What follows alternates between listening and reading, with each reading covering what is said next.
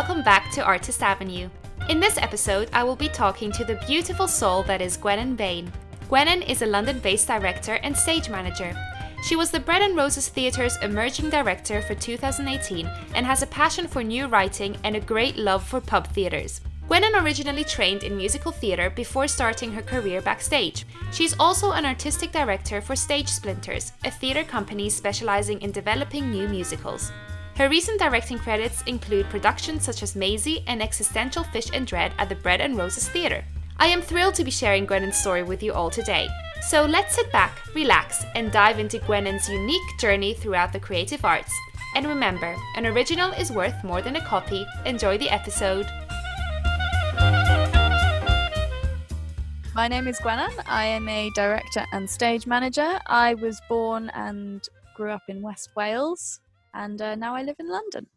Take us back to the beginning of your journey. How did you start out in the creative arts industry, and with what disciplines, and what brought you this joy of wanting to do this professionally?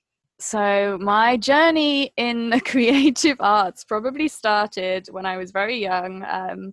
I had ballet and modern jazz lessons for quite a few years. But I suppose even before that, I grew up in quite a creative household. I was home taught for most of my childhood, and I have very creative parents. So there was just a lot of time to explore that. And I can't really pinpoint an exact moment where I knew that I wanted to work creatively, but I think it was just always there. Mm-hmm. And I was kind of surrounded by creative people as well. So that career path was like a proper, I had visible examples of that, if that makes sense. Yeah, definitely. And that was all in Wales. Did it start out there then? Yeah, that was all in Wales. I didn't move away actually until I did a foundation at Lane Theatre Arts in Epsom. And that was after doing my A-levels in school. So I didn't move away until then. Mm-hmm. And how was that first journey moving away? Like, how did you go about researching different colleges, and how was the audition process for you? It was a bit like being dropped into this completely other world, I think. Although, I mean, I did know people. I had a friend who I danced with in my classes, and she was a year ahead of me, and she went to Bodywork where we went as well. So I had some information from her about what it was like, which was actually really great. Yeah, so I think the audition process was strange, definitely, because they were so far from home as well. Like, none of them, I didn't pick any colleges in Wales. Now I'm looking back, I'm thinking, why on earth didn't I do that? I guess I kind of wanted to see what it was like outside of my little bubble. Yeah. How was it leaving home and like going into, because essentially you came from a little town into a big city. How was that? And then a new way of training as well. That must have been a massive change for you. Yeah, it was pretty huge. But I mean, Epsom itself, because first I went to Lane for a year before I came to Bodywork. Mm-hmm. Epsom was quite a small town, I suppose. I don't think it's a city. So that was quite a nice transition. But the training, I didn't have much time for exploring the surroundings. Like, the training was pretty crazy, really intense and really amazing, actually. Mm-hmm. That year was great. But yeah, leaving home was, I think at the time, it didn't really seem very big. But now I think I was just sort of like, yeah, this is what everyone does. Everyone goes away for uni, you know. Just natural. Yeah, well, I look back on it now and I think, oh, wow, that was actually pretty huge. So I think I appreciate it more now. Mm-hmm. I think when you're actually doing it, it doesn't feel that big, maybe. Yeah. And obviously you then went on to train in musical theatre further. So you essentially kind of did 4 years. Did you have any ups and downs throughout your training, any difficult moments and any highs, and how you overcame them? Yeah, I mean, I had a few, I guess, I don't know. It's really hard to say because I always knew that the training was going to be intense and the training was going to be hard. I did definitely have moments during my training where I didn't doubt that I was doing something that I enjoyed. Mm-hmm. But there were times, I think, throughout my kind of career so far, and my training, I've often looked at myself against other people. I think everyone does it, don't they? And I've compared a little bit. And there were definitely moments when I was training where I was looking around at people around me thinking, oh, I am nothing like these people that I'm spending all this time with. which isn't a problem. Like, you don't have to be like anyone else around you. Of course you don't. But there were moments, I think, where I did think, oh, is this the right thing for me? Is this the right training for me?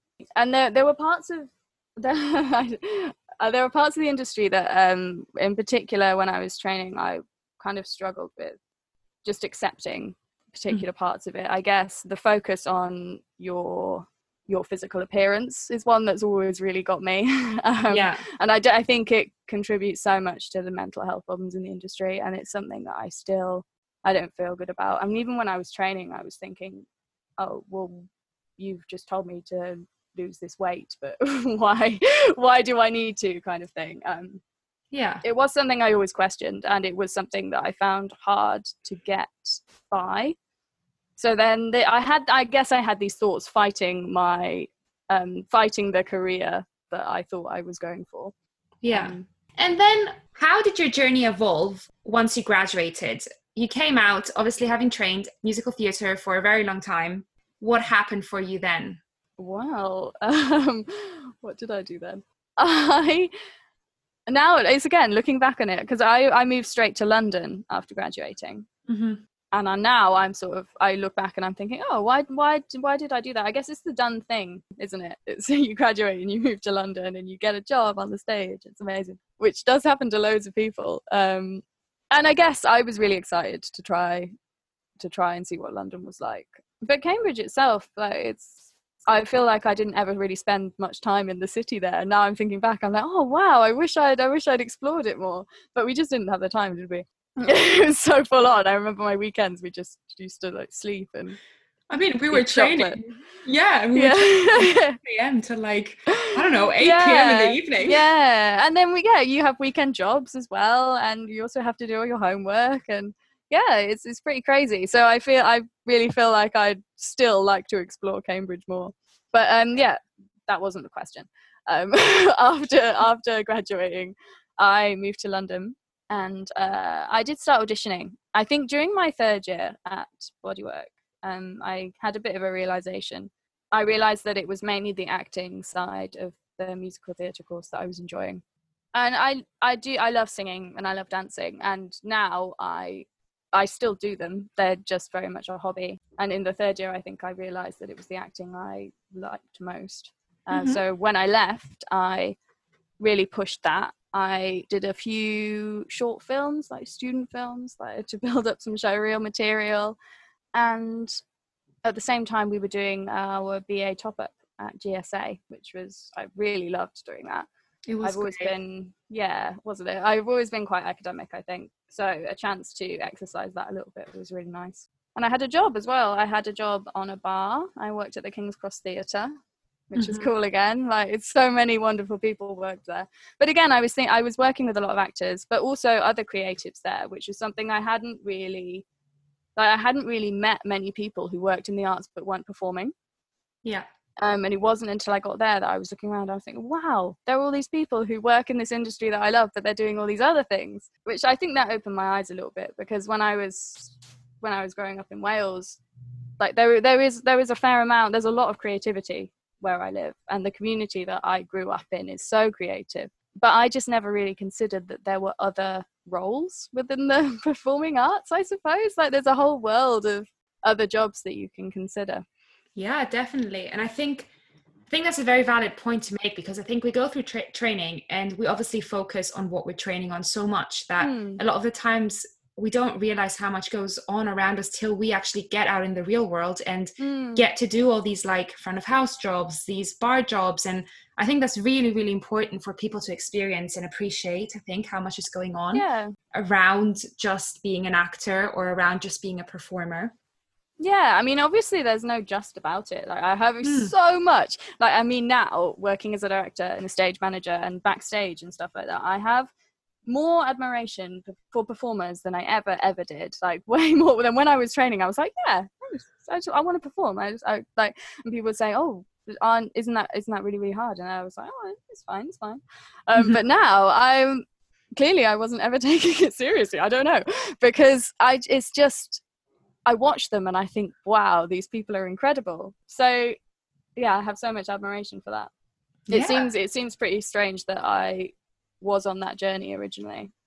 I think you're looking at it now though from another set of eyes, you know? Like, I think when you were training, it probably all looked so obvious and so easy to you because it was, in a way, because that's what you were doing day to day. But now you're looking at it from the outside view. So it's probably still like easy for you in a way, but you're seeing it from another pair of eyes. And that might make it more mesmerizing as well. Yeah, definitely.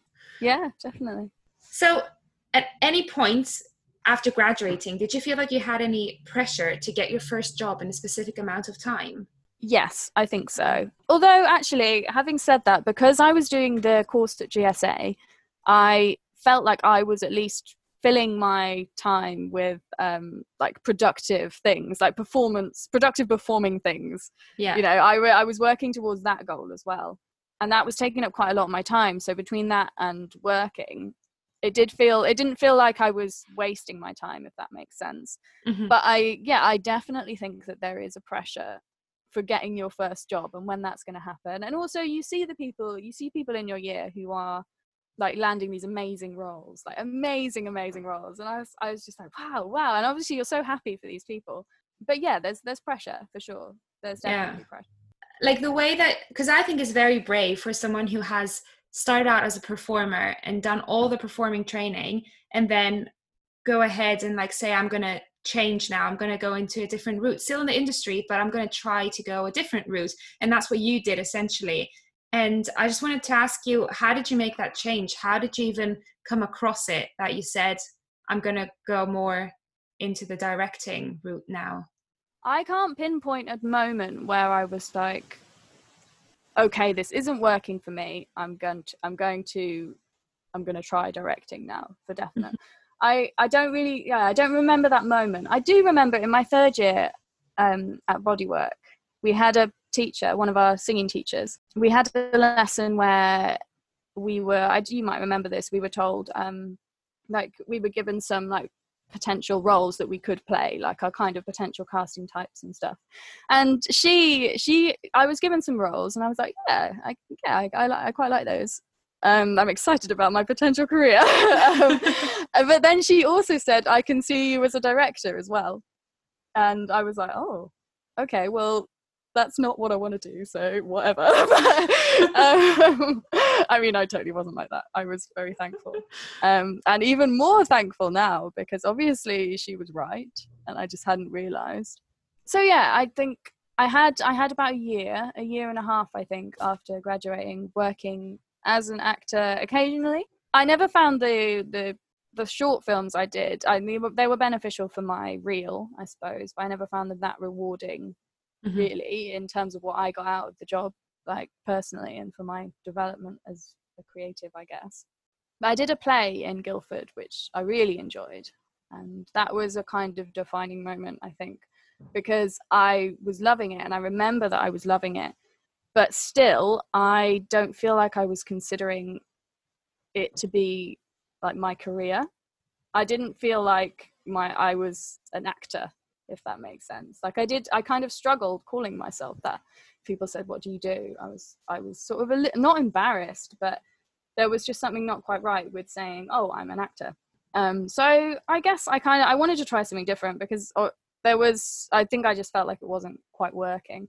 I think I just did some Googling, actually. I did some Googling of smaller venues in London, because that's another thing that the King's Cross Theatre and working with those people gave me, was a knowledge of like the smaller venues in London. So it's not just the West End, it's not cruise ships, which I think our course was quite geared towards. It was like bigger shows and cruise ships and like those more commercial roles. And yeah, I started gaining this knowledge of the other venues that are around and the work that's being produced in them. So I did some Googling and I found some like trainee directorships that some venues offer. And I've applied for a few, and then I had an interview with the Bread and Roses Theatre in Clapham, and I was really lucky, and I got their emerging director scheme, and I was their emerging director for 2018.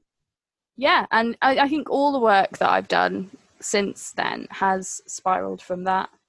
Yeah. They gave me like they gave me roles as assistant director throughout that year, and I've continued to work with them since then. They actually, the artistic director of the Bread and Roses, Valencia Spearpoint, she name dropping Valencia. She actually was pretty influential in me getting my first role as a stage manager, because she was working on the show that I stage managed. So it's really just spiraled from there, and it's been amazing. And it's a totally different way of learning, and actually I think it came to me at exactly the right time, because obviously I'd done all this training, but I hadn't actually really managed to put it into like practical, I'd like actually do anything practical with it after training. And then with GSA as well, like you've done all this learning, but you don't really know necessarily where to put it afterwards. But the emerging director scheme that they do, it's designed for people who want a career change perhaps, but they don't want to go back to training. And that was me, because I couldn't face like doing more years in training at that moment in my life. So you just learn on the job. Like everything was really scary, but also really amazing. So before we dive into more of the smaller venues, because I think that's really important to address, would you like to tell us a bit about what a stage manager and a director actually do from your perspective? Yeah, sure. I'll start with directing. So as a director, I mean, I think these things are slightly different as well. Like they're very different show to show, but they're also different on like what level you're working. Because if you're like, the only work I've done is within new writing and on like in the London Fringe theatre scene. So as a director there, I mean, you're responsible for the artistic vision of the show. Mm-hmm. The productions I've worked on, I've been involved in the casting and just generally like all the points of the show, like where you need to create the artistic vision basically. And then when you go into rehearsal with Fringe theatre, it's generally quite small teams. You work with small teams of people, so there's not a big like hierarchy between roles. Like you don't always have assistant directors, say.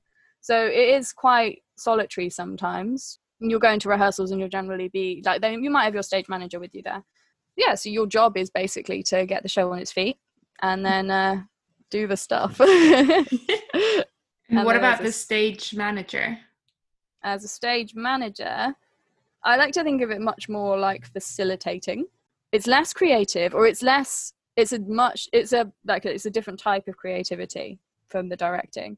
Quite often you will be given tasks, or like someone will say to you, oh, this needs to happen then. Mm-hmm. And then it'll be your job to work out how that can happen then, because this actor is actually coming off the other side of the stage and they need to change then, and they need to pick up this prop which is all on the stage already, stuff like that. And just generally, I think, again, if it's a smaller team of people, you will end up doing lots of extra jobs. Like I normally operate the shows that I stage manage, which means I'll be doing the lighting and sound cues during the show. So I'll be with them for the whole run, but I won't be backstage. I will be at the lighting desk. So you kind of end up doing a bit of everything, which is great because I love learning about what everyone does. What else have I done? Like during rehearsals, you'll be creating your cue script, just the general like book for the show, keeping notes of everything, keeping schedules, making the schedules, just kind of liaising with lots of people, making sure everything happens on time. Yes. I remember once, I think it was last year or the year before, when I came over and you're like, we need to go and find books. And I was like, okay. Yeah. And we went in this massive hall to find so many books. And yes. Yeah. Prop sourcing is a big part. Prop sourcing, oh yeah, and you have quite a lot to do for the get in and get out of the show as well. Generally, it's your job to construct the plan for those. And I love get-ins. Always so much fun, especially if there's like painting and set construction involved. And then there's always the moment right at the end where you realise you're like, oh my God, we have not enough time to do this. Why have we been going so slowly all day? But yes. So let's move on then into the topic of Fringe theatre and smaller venues in the UK. So let's start off with explaining what Fringe theatre actually is. Good question. I see it as it's theatre that's being made, I guess, outside of the West End. Mm-hmm. They are like typically smaller venues, probably smaller production scale, there's less money in fringe theatre than there is in the West End, say. I think originally, actually, fringe theatre was kind of considered a place for more experimental shows to be produced, like maybe shows that kind of challenge the status quo a little bit, maybe more political, just people making work that wasn't as mainstream. I think that was what fringe theatre was probably originally considered as. I don't know how true that is now. I think it's probably changing the perception of it, because now you have like experimental companies like selling out shows in the West End. So I don't know. Yeah, but I guess theatre naturally evolves. Like I think everything to do with the creative industry is naturally an evolving industry. Yeah, so definitely. Yeah. I think fringe theatre especially is. Sorry, I just interrupted you there. No, I think because it's for me, one of the things I love about it is it's so current. Like if you work with new writing, you're working with people who are talking about the issues that they are concerned about right now. So yeah, I think it does really reflect the society at this stage, or at whatever stage it is. So in these hard times of the pandemic at the moment, a lot of regional and fringe theatres are facing a very difficult time. And I just wanted to see what you think about it. What do you have to say about this problem at the moment? And what do you think we can all do in order to help? Good question. I think, there's so much to worry about with the theatre industry right now, isn't there? Yeah.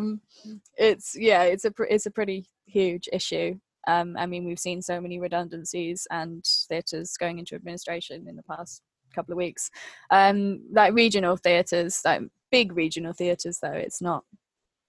They're not small, and that's the whole cultural sector lost from those towns. They're really important. It's not like London where there are theatres on every corner. But in London, I don't know what the landscape of theatre will look like after this. I don't think anyone really does. As to what we can do about it, money.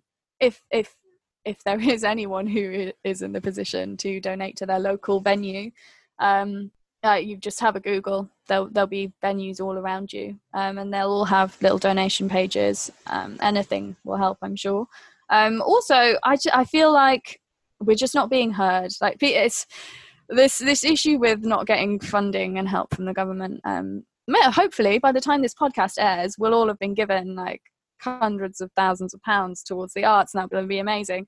I don't necessarily know what we can do to make ourselves noticed by the people who have the power and who have the money, but we just have to keep being loud. We have to keep signing petitions.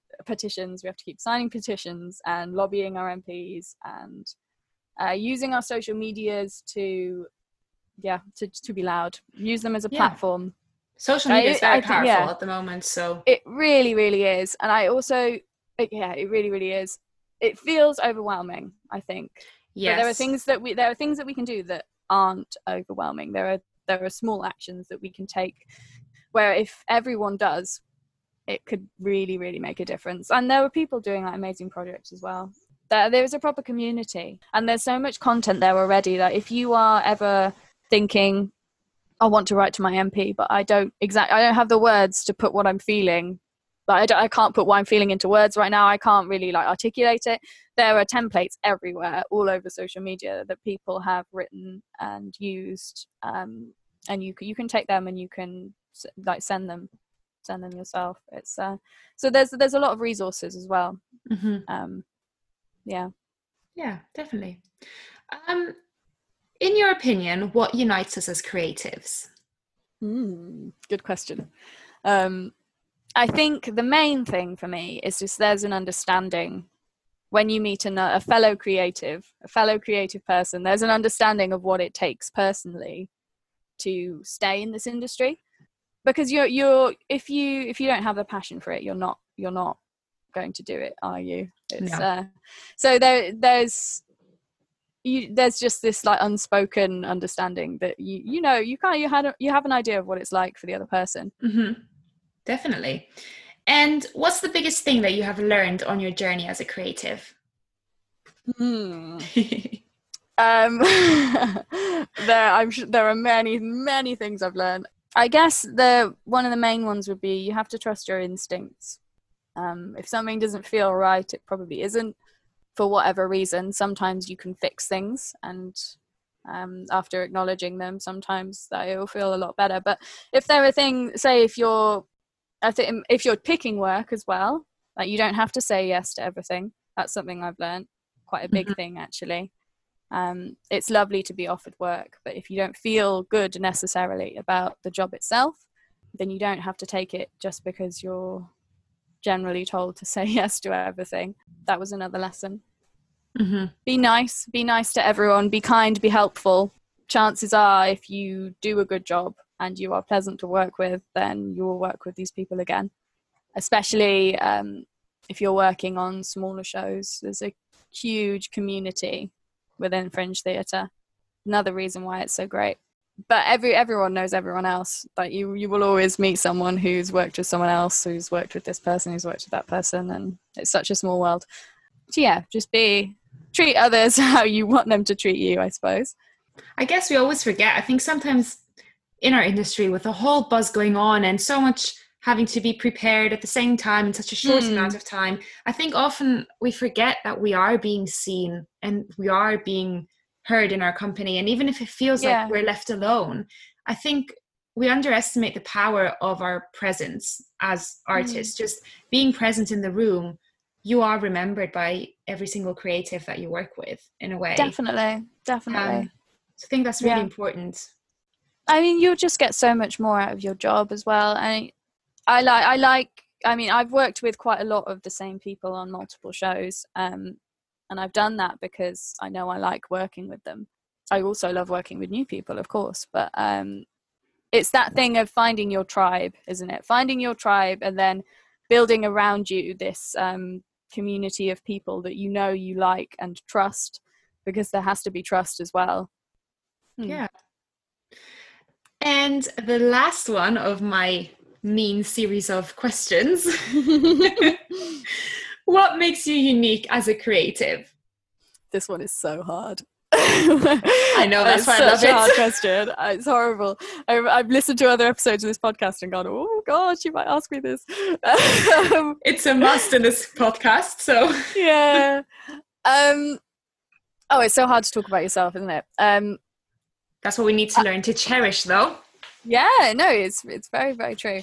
I think I'm good at thinking on my feet, and I'm good at being quite inventive. These are things that have become very relevant when I'm working as a stage manager, because there's never enough time and there are all these things that you have to fix.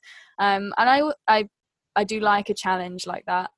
I think my experience of first being on stage and training for that, and then moving backstage as a director and moving into the stage management and also the operating side, it's given me quite a good overview of what it takes to get a show off the ground and working and continuing to work throughout its run.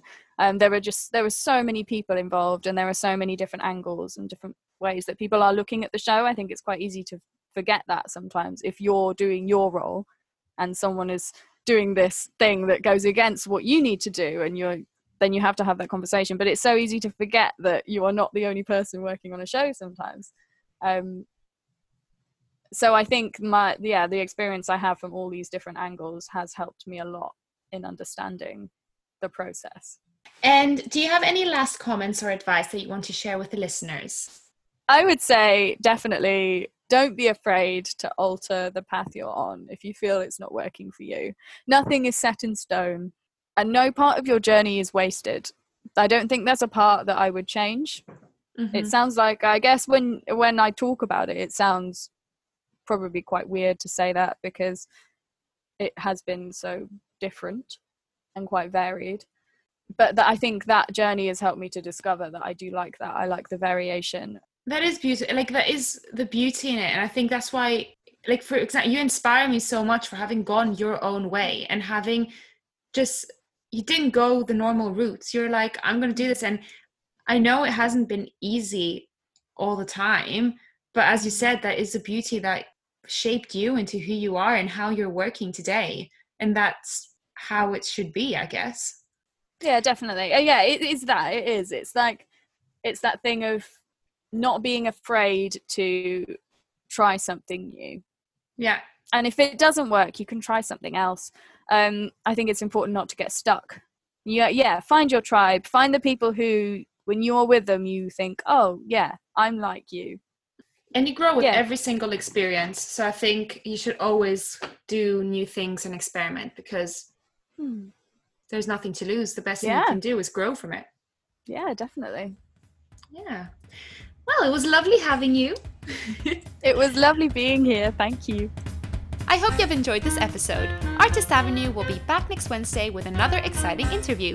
Make sure to hit the subscribe button on Apple Podcasts, Spotify, Podbean and Google Podcasts, and also to follow us on social media so you don't miss a thing.